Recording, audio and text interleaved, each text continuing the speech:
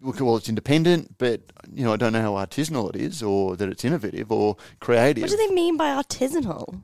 What does artisanal mean? Is it like rustic? Hand carved.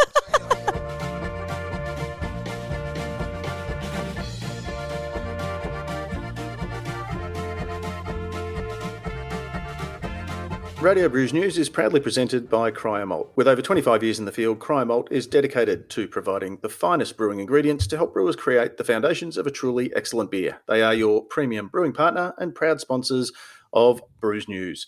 And this is Brews News Week, our regular wrap-up of all that has made news in beer this week. I'm your host, Pete Mitchum, and joining me to take a good hard look at the news, the views and the issues are the founder and editor of Australian Brews News, Matt Kierkegaard, and ace reporter and senior journalist, Claire Burnett. G'day, guys. Morning, Pete. Hey, Pete. I'm thinking of adding entrepreneur to that. Oh, God. Life coach as well? And I'm going to start recording videos from my car because God. I don't think a podcast is enough. Oh, really? Because you've got to be seen to be on the go. I'm so busy entrepreneuring that I need to record myself, not sitting down in an office. I need to be out entrepreneuring. So, Pete, just if you could update the notes for next week. Sure do. We cross now live to the Australian Brews News Media Centre for a wrap-up of stories making news in beer this week. And Claire, I've only just opened the notes. Haven't heard about this for a while. Grogan takes a pay cut as director leaves Brew. Indeed. So we've had a bit of brew news in the past couple of weeks. And to be fair, we had actually held off because they've been announcing trickling a lot of news out, and let's face it, it's a joke. Yeah. So once a month is enough for brew, yeah. I think. So anyway, in this announcement, they announced that Kent Grogan, formerly CEO, now consultant, I believe. Consultant rather than boss, so who's running the show, I'm not sure. Well, he's a consultant CEO. Yeah, I don't know how that works. A consultant and a CEO. Anyway. Add that to my title, Pete. Anyway, he's gone from $360,000 a year salary to $180,000 a year, including super. And he'll receive a bonus of $45,000 for every $2 million of sales after the $6 million mark, bearing in mind that they don't make that much. Well, bearing in mind that you can sell beer without making a profit, as Brew has shown and he's tied over an extended... He's tied his remuneration to revenues, not profits, interestingly enough. And let's face it, if you're buying $2 million worth of beer from CUB and then selling it for $1.75 million, you're actually not doing much by your company, but, Apparently you get rewarded for that. Anyway, read it. It's there. It's interesting. Keep an eye on it, particularly that they've included an income tax benefit of $1.4 million on the Ballarat property that they haven't sold yet. That'll be it. But we've got a bit more ASX news this week as well, actually. Should we? We have, and the very appropriately named coming off the back of that story, Good Drinks, who are a conscious business and do have lots of good people, many of whom we know personally. A share consolidation. And this is a sort of, not necessarily criticism, but it's a point that's made about businesses on the ASX, that every time they raise some capital, they can dilute the shareholding of existing shareholders because they're putting more shares out in the market. So Good Drinks currently has 1.3 billion shares on issue, which it admitted was a considerable number. you meant to put your pinky to your mouth when you say billion. Sorry. Anyway, so the plan is they've proposed that basically they, for every 10 of those shares, they turn that into just one share. So obviously that'll mean that everyone's still in proportion. They own X percentage of the business, but it'll just look like a smaller number. So it'll be an interesting one to see. I have not really come across a share consolidation before. I didn't know you could do it. But it seems like a good move for investors and any potential future investors as well. So we'll see how that goes at Good Drinks. But yeah, it was interesting. Again, a world that we don't really inhabit, except peripherally because we're a beer site, but the business of beer is increasingly a thing. Yeah, it was just very interesting to see because they've funded a lot of their growth by diluting their shareholdings and creating more shares and all of those sorts of things. And it's interesting to see now they're going, well, let's squeeze that again. Let's squeeze it back to the way it was. Still very different, seemingly, from the way Brew's operating. But anyway. And possibly coincidentally, Ross Brown, who's the brewer over at Gage Roads. One of features many? on the cover of the spring edition of Beer and Brewer magazine. No way. Are you a subscriber, Pete? About I support it. I don't subscribe, but my my newsagent doesn't stock it, but he gets it in for me and holds it for me. Oh, interesting. There you go. Didn't know that. Yeah, There we go. you got to support the business. But an interesting story on the rise of craft lagers, which Ooh. I think we were probably talking about 18 months ago. But, I think we were. I think we mentioned Beer and Thought Brewer catch up. leaders. Actually, put that on my bio as well, Pete. Thought leaders. Oh, Thought leader. no. It's just getting worse. Hang on, we're just going to have to press pause because I'm just going to have to get a bigger piece of paper. Well, if we're going to play bingo each week, I want my title to just Matt's tick titles. all of the LinkedIn buzzword bingos. Okay, well, Okay, we've got all right, we'll make it happen. ABC's beer industry analyst. What Ooh, else? I I'm like just that going one. Yeah, that's a through good my one. notes. There's lots a of things good that I've. The double vaccinated, and now what have we got? Thought leader, entrepreneur, thought leading terrible. entrepreneur. Don't butter I'll- him up anymore. I'll try to keep up. Now, Brilliant. good friend of mine. This is a nice story to kick off with. Newcastle Distillery plans a crowd-funded brewery. Indeed. So this was an interesting one. We actually got under it a while ago, but Newcastle Distilling Co. had to postpone their crowdfund, their equity crowdfund on Birchall. Because of COVID, they were trying to sort loads of things out in the background, which was really interesting. But their plan is they do whiskey, rum, all the spirits, seltzers, all that kind of stuff. But they're also thinking of bringing in a brewery. They want to invest in a brewery following the equity crowdfund. 10 hec, 6 vessel. They're planning just over 500,000 litres a year. So it'll be really interesting to see that one. I said, it's a really competitive market. You're in spirits are growing. Why are you going into beer? And the team there were like, yeah, absolutely. Interesting one. We've got a lot of background in our team with brewing. And the Hunter region, they said, is a really good expanding growth market for craft beer. Really strong supportive culture in the area. So it'll be interesting to see how that one goes. And our next story, in fact, is on this as well. But yeah, Hunter Valley seems to be a bit of a up-and-coming area for breweries at the minute. Yeah, so we wish them well. And let's move straight on then, Claire. The mighty Hunter Valley is set to sell. Foghorn is going to stay on, though. Yes. So Mighty Craft announced last week that it was selling its Hunter Valley venue. So they bought this about 2 years ago, maybe less actually now. And it was intended as sort of a platform for all their portfolio of breweries, brewery brands, and Foghorn was going to be sort of the flagship type brand, and they were going to have their brewery in there. So now they've decided that, in fact, they're going to sell it. They're selling it, but Sean and Mark at Mighty Craft were like, yeah, Foghorn's going to stay on. They're going to maintain rights over the brewing operation. So who moves in has to basically say, yeah, that's fine, and work with Foghorn. So it'll be interesting to see who comes in. I doubt it'll be someone like a big box pub or anything like that, but interesting move on Mighty's behalf, on account of they also announced just yesterday, I believe, that they were going to sell Jetty Roads. Or they have sold Jetty Roads Dramana site, and then they've leased it back at a big 15-year lease deal, so that Jetty Road's not going anywhere, but they have sold that, and they've sold that venue in Hunter Valley. So interesting that they've Capital focused... management, I think. Yes, capital management. Although they said, we mentioned capital management in our annual report. They mentioned capital management once in that report. I went back and checked, and it was something completely unrelated to selling venues. So I was like, I'm not sure you did mention that you were going to sell a load of venues, but interesting strategy, given that was literally what they said about a year and a half, 2 years ago, that their strategy was to bring in venues. They also said in their annual results earlier this year that while the brewery venue, so brewery-owned, and they were existing, I imagine, before, most of them before Mighty Craft took them over, they're getting back on track. But the Mighty venues were actually at 70% of optimal capacity. So I don't know whether the performance was a thing. I did try and get hold of Mark for that one, but didn't happen at the end of last week. It must have been a really busy week for them.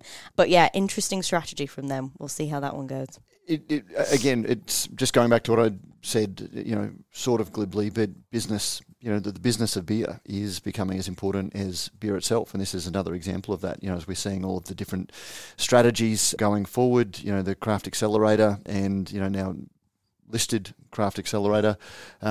We almost need a business journo on staff, like a full-time business journo to keep track of all of these capital raisings and, sales and things like that. It has been my main job this past week, actually. ASX stuff. So, yeah, interesting. It seems, and I went through this with when I managed keg restaurants, and about halfway through their foray into the Australian market, realised that they didn't want to be landlords anymore. So because originally they built the restaurant and then ran it, and realised that no, back then, and this was sort of mid 90s maybe.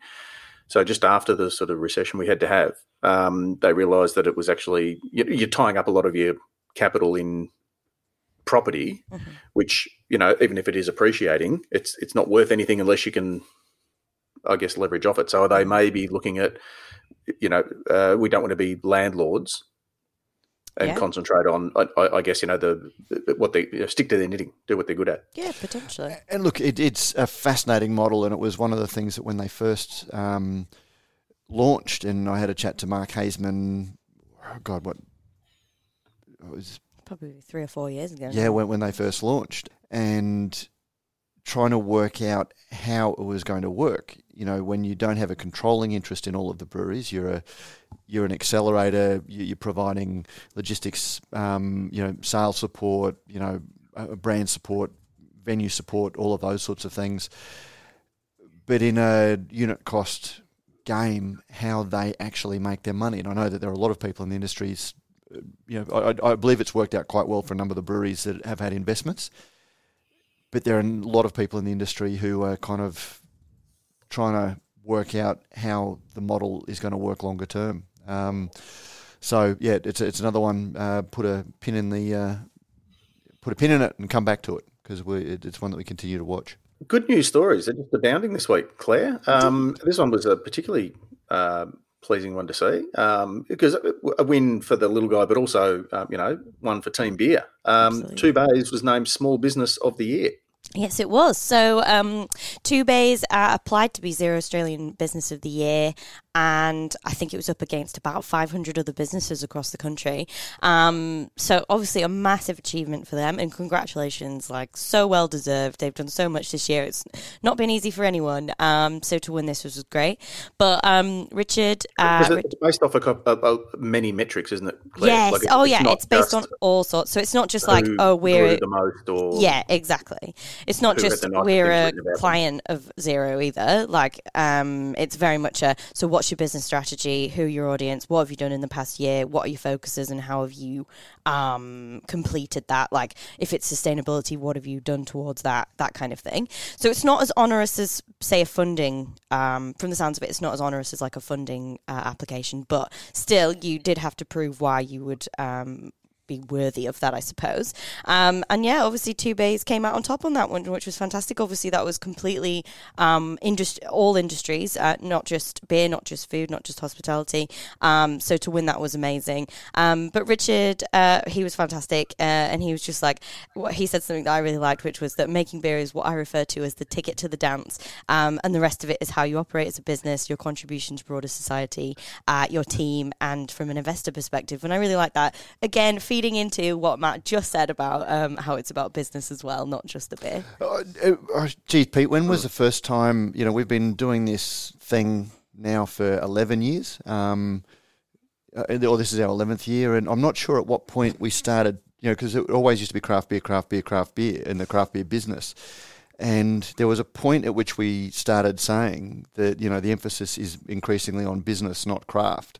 God, it feels like that was 6 or 7 years ago. And, here we are. Look, there are some breweries that you watch and you just see how switched on the operators are. And, Two Bays is one of those. You know, they're just very, very switched on. They're in a very strong niche that, you know, they've rapidly come to own, but they're not just sitting on their laurels of making good beer in that niche. You know, they operate on many levels, and you know, it just seems to be a really, really strong business. And not surprisingly, you know, they've entered an award like this, realising that it's not just about winning Beer Bling, but it's, you know, benchmarking your business as well. So congratulations. Proper recognition. Yeah. Absolutely. Yeah.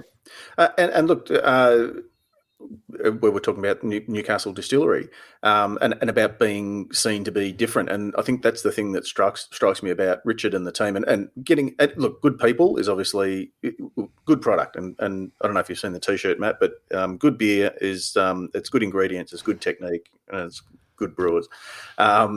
And that's really all you need. But the people, I think, is the important bit. And, you know, he started out there, AG, Andrew Gow, came across there when, I think when Mornington, no, was he somewhere else between there? I can't remember. But you get a brewer whose focus is on, okay, let's get the product right first. The rest will then, you know, it's no good having a really good marketing strategy or, you know, being seen as being different. If then people get it and go, oh, but it kind of tastes the same as the other, you know, I've been disappointed by, and that's the criticism. I've been disappointed by gluten-free beers in the past because they're lacking. And I think that was the thing that, and we've mentioned it a number of times,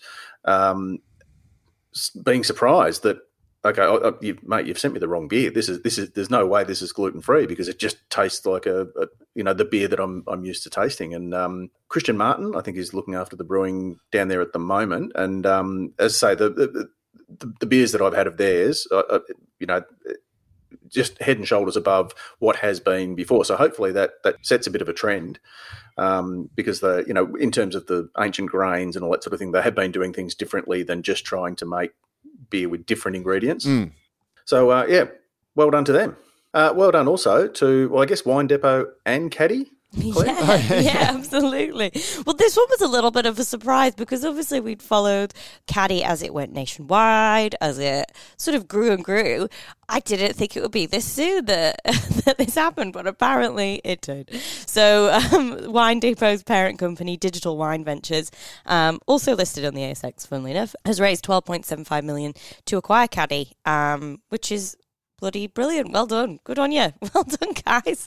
Very impressive. And just... Now, they've got entrepreneur on their business cards. There you go. There we go. That's it. What are they? They must only be in their 30s, those guys. They've probably also got cashed up on their business cards as well, which don't add to mine, Pete. Gold-plated business cards. Absolutely not cashed up. And this might depend on borders or which side of the tracks you were born on or which school you went to. Depot or Depot? Depot. You've made me. What did I say earlier? Depot? Did I say Depot? No, okay. I can't remember now. That kind of, I would expect that as a bit of a Yorkshire thing. So, yeah, but I thought you've possibly spoken to them and heard them say it. So no, I didn't. I didn't hear them say it. Why is it Depot but Despot? Why are you asking about why on the English language? You know it doesn't make sense. No, the silent T on the back end of words is English words is a comma. It's like the L in walk. Oh, you know, yeah, or talk or knife, and it comes from the Old English where there was sort of arguments over how we're going to spell things. Or we're going to keep it the old way. That's what happened when you cobble something together like that from a million different things. Yeah, there you go. Yeah, Frankenstein. So well done to Wine Depot. Registrations are open for Good Beer Week 2022, fingers crossed. Absolutely. So Good Beer Week is back properly, fingers crossed, this for next year, 20th to the 28th of May 2022. And they're looking for registrations for events. They want you to come up with an event primarily as well, obviously being run by the IBA. They want it to be potentially brewers that haven't featured at Good Beer Week before. They want something unique. They want a focus on locality and independence, and obviously having to be COVID safe as well. So anybody has got any bright ideas, their full event registration details are on the article, and I'm sure we'll put them in the show notes as well. So that'll be a good one. Reading through, and we've talked a little bit in the past how Good Beer Week is owned by the IBA, but then there was never, it never became an independence-only week. But as it's morphed, I was just very interested to see the definition, because they talk about it's good beer, it celebrates good beer, which again is a nice term to use until you try and define it, because when they... That was a deliberate... so when Dale Meddings coined it, it was very much about, it's not about a particular style of beer or an ownership of beer. Not that had really sort of come into it at that point. That was before... Big beer or small beer. That was when CBIA was exactly inclusive. And this is where things, as they evolve, they become incredibly complicated as then you try and retrofit things to it, because now that it's owned by the IBA, but conceivably they still want the big brewers with resources and, involved in it. So, they say the definition of good beer is ultimately a subjective one, just like the notion of fine wine, blah, blah, blah. As defined by the festival's charter, to be considered good beer, a beer should have at least 3 of the following attributes: independent, artisanal, innovation, creative, celebrate beer's traditional history, complements the slow food movement, pairs well with food experiences. Oh, well, that's every beer, isn't it? Well, based on subjectivity. Of 3 of those things could be anything. This is the thing, so why... I like a VB with a pie. Yeah, there you go. Cooper's pairs well with food. Cooper's has done a pie, or, and again... It's a rabbit hole you can disappear down, because like this week we've been sent Yoko by Felons, which is a partnership, like it's a Japanese lager in partnership with one of their on-premise restaurants called Yoko. So it's a Japanese lager, very light, very crisp, very clean as you would expect of something that we would actually hate if it was owned by a huge multinational. Well, sorry, we wouldn't hate it, but we would side-eye it because, it's not good If beer. It was Asahi. Yeah. We'd frown on it. Well, no, we wouldn't, but there would be the craft beer collective movement would, and in our hearts, there'd be a little corner of our hearts that would be shrinking from it. So you're going, well, can we have that? Well, it's independent, but I don't know how artisanal it is, or that it's innovative or creative. What do they mean by artisanal? What does artisanal mean? Is it like rustic? Hand carved. So anyway, yeah, I just really worry that, Good Beer Week, fantastic event, all of those things, but are they overcomplicating, we're either celebrating beer or we're not. We're either just going to be open that we need this event to fund the IBA's broader activities, and we'll... and we're going to accept that the big guys are going to be in We're going to there. accept that the big guys are in it as well. Pockets. Because we need their money or not. But then again, what does that then say about independence? When, again, I just worry that it's overcomplicating it. And when consumers want simple tugs on their heartstrings, that this may not be, this may be making it a little bit hard. That said, I'll be there. I'll be there waving, the Good Beer flag at Good Beer Week. With you, Pete? Yeah, well, just beware. Just from the last time an organisation tried to do a collaboration with Yoko, it didn't work out all that well. As John Lennon said, think of all of the music that was created by them as individuals. She didn't break up the Beatles. She freed them to be more creative, and we got much more music as a result. So you can tell John Lennon's your favourite and Paul McCartney's mine, because we have very different views on how that all went down. Anyway, it was Linda Eastman. A quick shout out. Before we wrap up the news side of things, just back to Two Bays. And a shout out to Richard Jeffers and the team. Now, you guys might be looking at having to update your labelling now to reflect the fact that, you might have Two Bays. Yeah, get a little badge. Small business of the year, like a little logo or a chevron or something added to it.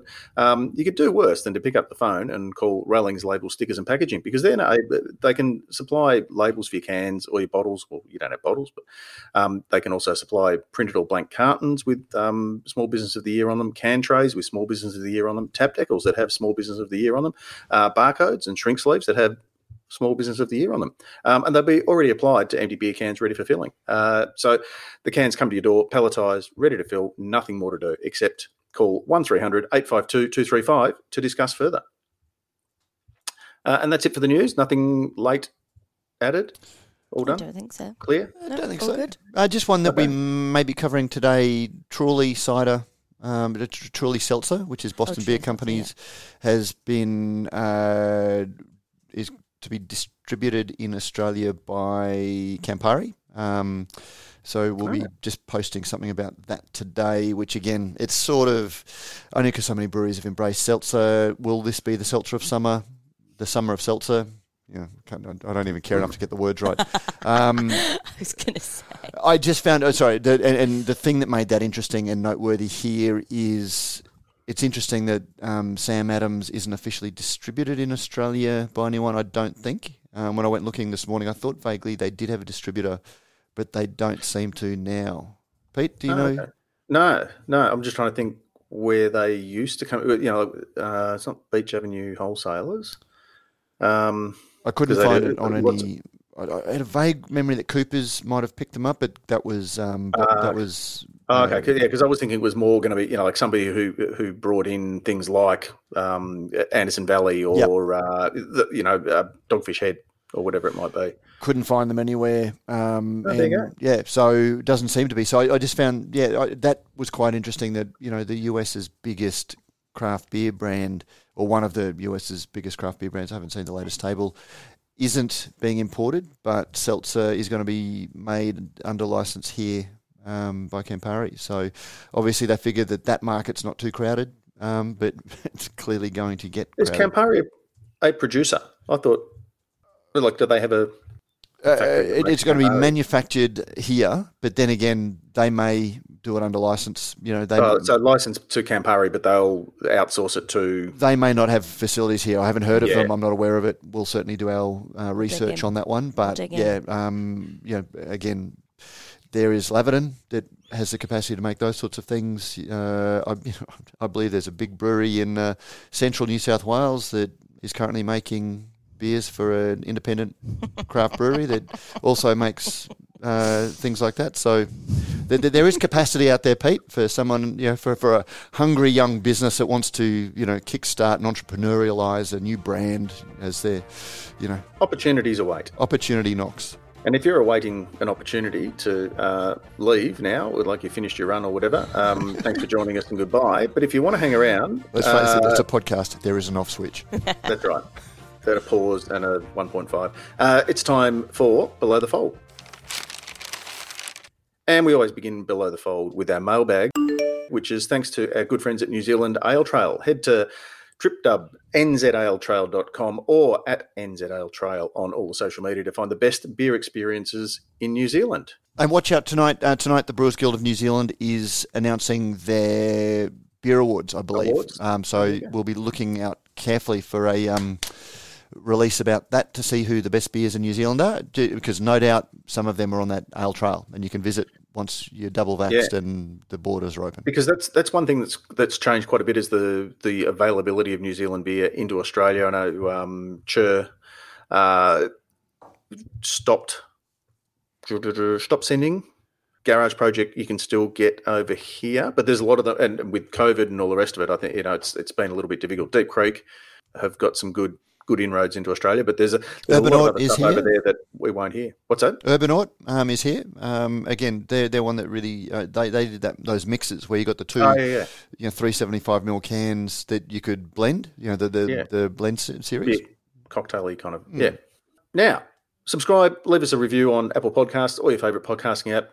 Hit like and subscribe, smash that like button and share it with your friends and all that sort of thing, because it costs nothing to you, but it helps other beer lovers discover this podcast, which helps us. Kind of what we like. And it helps us, exactly.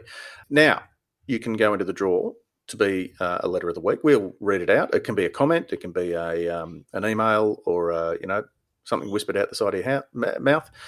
So you can also join our Facebook group. Don't forget that. Just search Radio Brews News and use the password Soapbox. All right, what do we got, Claire? So, we're starting with a bit of a sad one. You might have seen in the news this past week about Jimmy Brings and them being allegedly associated with the death of a man who was getting alcohol delivered to his door pretty much every day for like a month. So obviously it was really sad, really horrible story, and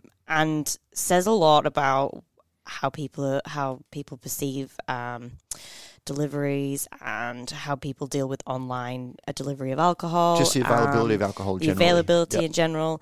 But obviously it was 2 years ago, so I believe it was 2018, so it wasn't related to like COVID drinking or anything like that. But I think in the years since, it's just made it more relevant. So we had someone write in. We probably should say that, look, yeah, this is potentially upsetting. Yes. So, trigger warnings here. Alcoholism, mainly. So, name withheld. They said, as someone who's observed a resident of a hotel I used to work at literally drink himself to death, I can attest to the difficulties trying to help someone who's hell-bent on destroying themselves. We barred him from buying any alcohol over the bar and packaged months before. He simply got his partner to buy alcohol for him at the supermarket. I had the misfortune of finding him dead in his bed on the day I'd been directed to tell him his rent was long overdue and he had to pack his stuff and leave the hotel. I was about 20 years old. The sight of his grey skin will never leave me. This article says little to nothing about the individual. Alcohol retailers do have a responsibility to minimise harm to individuals and the community, and maybe there's more that could have been done in this situation. I'm just not sure the outcome would have been any different. Fair point, and thank you for sharing that with us. That must have been quite hard to bring that one back up, but absolutely right. There are things that we can do, that we should do to protect people that are vulnerable like this. And obviously, from the sounds of it, we don't know the exact details, but this online retailer wasn't doing that. And but look, ultimately there are limits to what you can do to save somebody from themselves, as we know. But it was ironic that this last Friday, the Queensland government had the hearings about whether or not hotels and or cafes and restaurants can sell a takeaway 6-pack, and you had the Queensland Hotels Association talking about responsible service of alcohol and that they've, and yet you can rock up there by cheap as spirits that you're going to write yourself off, and yet they want to protect their monopoly to do that, along with their pokey revenues and all of the other things that only hotels do in Queensland, and yet they want to stop restaurants and cafes from selling a 6-pack with food at restaurant and cafe prices. And it should surely have a different use case than going to the bottle shop or ordering online and buying 5 bottles of wine a day or whatever your poison is.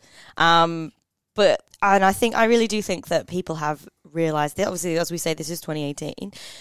People have moved on now. There are codes of conduct. Retail drinks have brought that in. People have gone out and said, we've seen that this could be a problem. The anti-alcohol lobby have said this is an issue, and people have actually heard that and are changing the way that they do things. In this one, though, and I don't think this is particularly an issue necessarily for a smaller brewery. If a smaller brewery is getting orders, it'll see the names. There'll be more of a personal connection. Something with an online retailer that big, there's going to be people falling through the cracks inevitably, and that's not right. I'm not saying it's right, but because of the size and because of the data and because of everything being so, the division of labour being so divided, and nobody's going to realise history that. when it comes to problem gamblers, and things like that. We can point to the problematic history with gamblers that they can also track and they can ban and they can stop, but they haven't, because they've got a very strong incentive not to. And codes of conduct are only as good as the enforcement. I think, Pete, you like to say, the standard you walk past is the standard you accept, and you can have a code of conduct, but unless it's being enforced and unless people value the reason for it, they're largely meaningless, because the people who will do the right thing are going to do the right thing anyway. And there's a couple of things to that. I think there's only so much you can do. You're responsible for your own actions. So as a business, you've got to do whatever you can to make sure that you are being as responsible as you can be. But that doesn't extend to saving everybody from themselves. And whether you're a gambling outlet or an alcohol retailer or whatever it is that you're doing, at the end of the day, you build a better mousetrap. The mouse will work out a way. Eventually, there's always a loophole. Yeah. You can only do fight what's that within good fight, your though, sphere don't of you? influence. Yeah, you do, and you need to be. It's good to be aware of it, but by the same token, you can't beat yourself up for something that at the end of the day, is not your responsibility. You know, we're all, if you're an adult buying, it's different if you're selling it to kids. I don't want to, blur the lines here. But if you're an adult and you want to gamble or you want to drink or you want to race cars, whatever it might be, you're undertaking a risk. And you have to accept the consequences of that risk. Absolutely, but these two things can operate. The two approaches can operate without being mutually exclusive. On one hand, you can say, look, if somebody wants to be self-destructive in whatever format, or not even consciously be self-destructive, but if somebody is addicted, there is only so much I can do to intervene in their life. But at the same time, I have 100% control over my own attitude and the things that I'm willing to accept. And I hear it a lot where people say, look, if I don't do it, somebody else will, as if that makes shitty behaviour acceptable. If I don't profit from this problem, then somebody else will.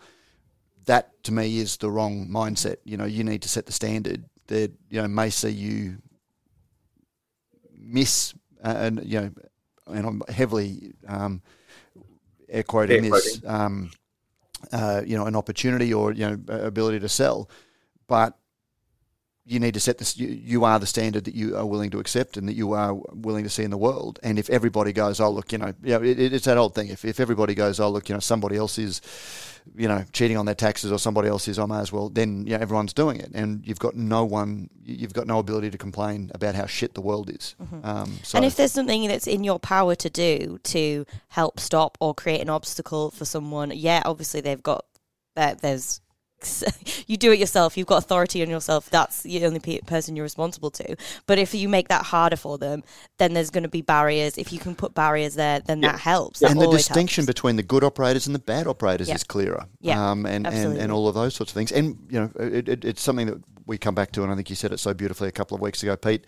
It's a privilege to it's an adult's drink. It's not it is something that comes with responsibilities, and there are responsibilities that we need to place on ourselves for operating in this industry to have that social license. And in any respect to your life, I'll leave you with the quote from possibly the 20th century's greatest philosophers: "Be excellent to each other." Like if you run that across, if you basically place that as a template across anything that you're considering doing, you're not going to go too far wrong. There you go. As I've always said to my kids, do the right thing because it's the right thing to do, not because someone tells you. Or you can get something out of it. Yeah, exactly. Nice one. And a shout out to Mrs. Watt. She probably doesn't listen, but she was a long-time teacher at the school, and then deputy principal. And we used to often talk about, that behaviour. Would you do it? If do it if Mrs. Ward wasn't watching you. Yeah, like it. So there you go. So now Zero Elk. Indeed. Still getting comments on Zero Elk. I know. It's not going away in a hurry. It's not going away. It is. I don't know. You're not convinced, Pete. All right. Okay. We'll bring it back. I'll write a note in my diary. Pete says so that the good ones will survive, but I just don't think that everyone's going to be able to have throwing the same energy and burning the same amount of calories that's happening at the moment. That's it. On that front, Chris Bride says, I've become really interested in no alc beer after listening to some of the Beer as a Conversation episodes. I was keen to find some below-the-fold discussion on the branding of no alc. Less about the ethics and more about what will grow the category. I'm not convinced the major brands launching extensions will work, Great Northern Zero, etc. It might convince a Great Northern drinker to try it once, but to me it seems like we'll end like VB's Pale Lager or Mid-Strength. I don't think no alc fits with the core brands. I think there'll be a brand that defines the category and then will get acquired just like a certain Pacific Ale. But keen for thoughts on the topic. Interesting, guys. What do you think? I mean, the whole brand extension, like master brand thing, does bug me a little bit. It is a bit lazy. It's very much like, oh, well, this worked, so these drinkers are obviously going to go for this. But strong branding, and we've spoken ad nauseum about how good and strong a brand Great Northern is. So I think leveraging off that, I think, is not a dumb thing to do. I think they've obviously worked out, we're going to sell more unless we, than if we called it, say, Marlin non-alcohol or, some like create a new brand. Yeah. Because I think people go, well, if I like that, and again, we've spoken ad nauseum about the different sort of use case scenarios. So if somebody's, look, on the weekend, I love having me 6-pack of Great Northern, watching the footy on a Saturday afternoon or after I've mowed the lawn or whatever it might be. But on Wednesday, when I knock off with the boys and we go down and we, punt on the dogs or whatever at the sports bar, instead of having, I can't have 6 then, but I can still drink my Great Northern, have a couple of Greg Normans. A couple of Greg Norman zeros. But Pete, I don't know. Yeah, no, look, I 100% agree, and you can completely understand the opportunity that the strong brand presents. But I'm always fascinated by the idea of opportunity cost. Anytime you spend $5 on one thing, there are all of the things you can't spend the $5 on. That economic principle. If you see the value in pursuing the existing alcoholic brand line extension because of the value of that, because it's an adult drink and because of the strength of that brand, is the opportunity cost of pursuing that option that you can't sell it in supermarkets, next to a soft drink? Because are you then normalizing that brand to children in a place that they can't otherwise get alcohol? That's that, and I don't know the answer to that, but I certainly know that that's what the anti-alcohol lobby are very strongly advocating, because they have absolutely zero trust and zero faith in alcohol-related businesses, and to some extent that's warranted because of their behaviour in the past. And, that's part of, again, this social license and the trust that you get based on your past behaviour. Whereas a sober or something like that has a completely different brand, has a completely different meaning to the whole brand, does that then, if it's not a line extension of alcohol, and this is something that ABAC has been grappling with, and they've identified how messy it is and how difficult it becomes. Should zero alcohol line extensions be subject to the same restrictions that the full alcohol one are, just because it's the same name as the... Yeah, because it does have that capacity to appeal. Even if they're not intentionally doing it, it does have the ability to normalise it, or things in the same way that the old fad, cigarette lollies did. Look, I don't know. That's just devil advocate stuff there. But there is a cost to every business decision you make. Yeah, it was interesting. I can't think where I saw the ad. It might have popped up on a YouTube ad or something for Somerset Seltzer. So Somerset or Somersby? Somersby. Okay. So are they getting? Are they going? Well, nobody's buying cider anymore because everyone's going for seltzer, but they might still have that brand attachment to Somersby. I don't know. Because I look at, we talked about, the explosion of cider, and then all of a sudden there was cider with ginger and cider with all these other, the brand extensions were coming out before, the brand itself had sort of had a chance to establish, and we don't really talk about cider at all. Did we talk anymore? Do we? Did we was there ever a cider explosion? There was, the potential for, and that's again coming back to the zero alc. That's where I'm fascinated, because there did seem to be, every brewery had a cider. So even if we weren't talking about the explosion, some of chose, it, some chose to make it an extension of their brand, and others brought it out as a separate brand.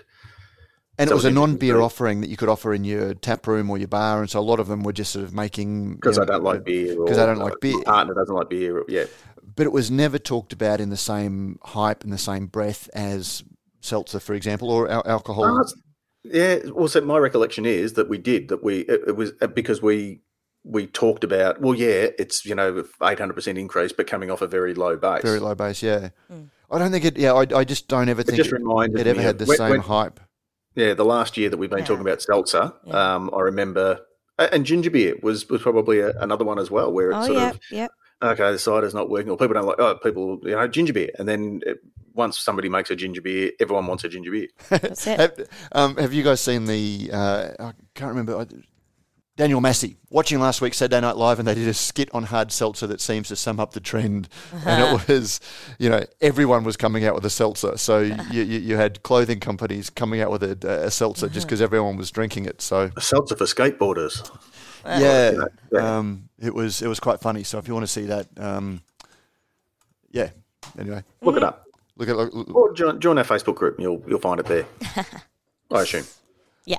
Now, Pete, you need to go, don't you? You've got I do in about 5. 5. Okay. So we've got more. We've got one last one. Well, but that's on. Okay. So this was one last letter. Hi. I was wondering if you're planning on revisiting the impact of the independent beer industry of the momentous sale of Stone & Wood for a future podcast. My general feeling is that the issue came and went from view very quickly, too quickly, given that this was our number one independent brewer, run by a cast that was vocally anti-corporate. How do drinkers feel? How do brewers feel? What's the impact on the image brand of independence? So we'd put that off, and funnily enough, just because we'd had a few similar conversations about when we were going to do it this week. But Pete, can you come back later today to record a special below the fold, or? All right, cool. Okay, so we'll do that today. So we might bring this one to a close. In that case, nothing left to do except thank the team, the singular team at Cryer Malt, made up of many individuals. Rellings Label Stickers and Packaging, similar, and good friends at New Zealand Ale Trail for making all of this possible. Thanks very much, Matt. Thanks very much, Claire. See you sooner rather than later. And I will thank our good friends at Thirsty Merch, who make our dog bone bar blades. I've been raining like confetti along the world. I've got anyone who's waiting, I've got some here, and including a couple of that have T-shirts in. So if you do get read out and you want a bar blade, don't forget to follow up. Chase us up, because we won't chase you up. You're a postal address, so we can send you a bar blade and maybe even a shirt. Done. So just send your shirt size. Even if you think you might write a comment in weeks or months or years to come, send us a preemptive, and we'll just keep it on file. Also, if you do a review, because if you want to help us out, and maybe there's a link in the show notes to give us a couple of shekels a week, just to help pay for all of this. But then again, when you work it out, the 15 minutes it takes to actually go to iTunes and write a review and things like that, based on your average weekly, ordinary time earnings, it's probably $5, $6, $7 of your time. We'll reward that with a bar blade as well. But just go and do it. Help us out. So until next week, or until next we meet. Drink fresh, drink local, look after yourselves and each other, and wash your damn hands. And we're out. Boom. Don't forget, if you like what we do here at Radio Brews News, you can help us out in a number of ways. You can sponsor the show either by a small monthly contribution or through a one-off donation. You'll find details in the show notes. You can also review us on iTunes or whatever your favourite podcasting service happens to be. Let us know what you think and help others find and discover our shows. Finally, you can tell us what you think about what's going on in the beer industry by emailing us at producer@brewsnews.com.au. All letters received will receive in return, as by way of thanks, a Brews News bottle opener. We love hearing your thoughts on the stories we cover because, as you may have heard, beer is a conversation.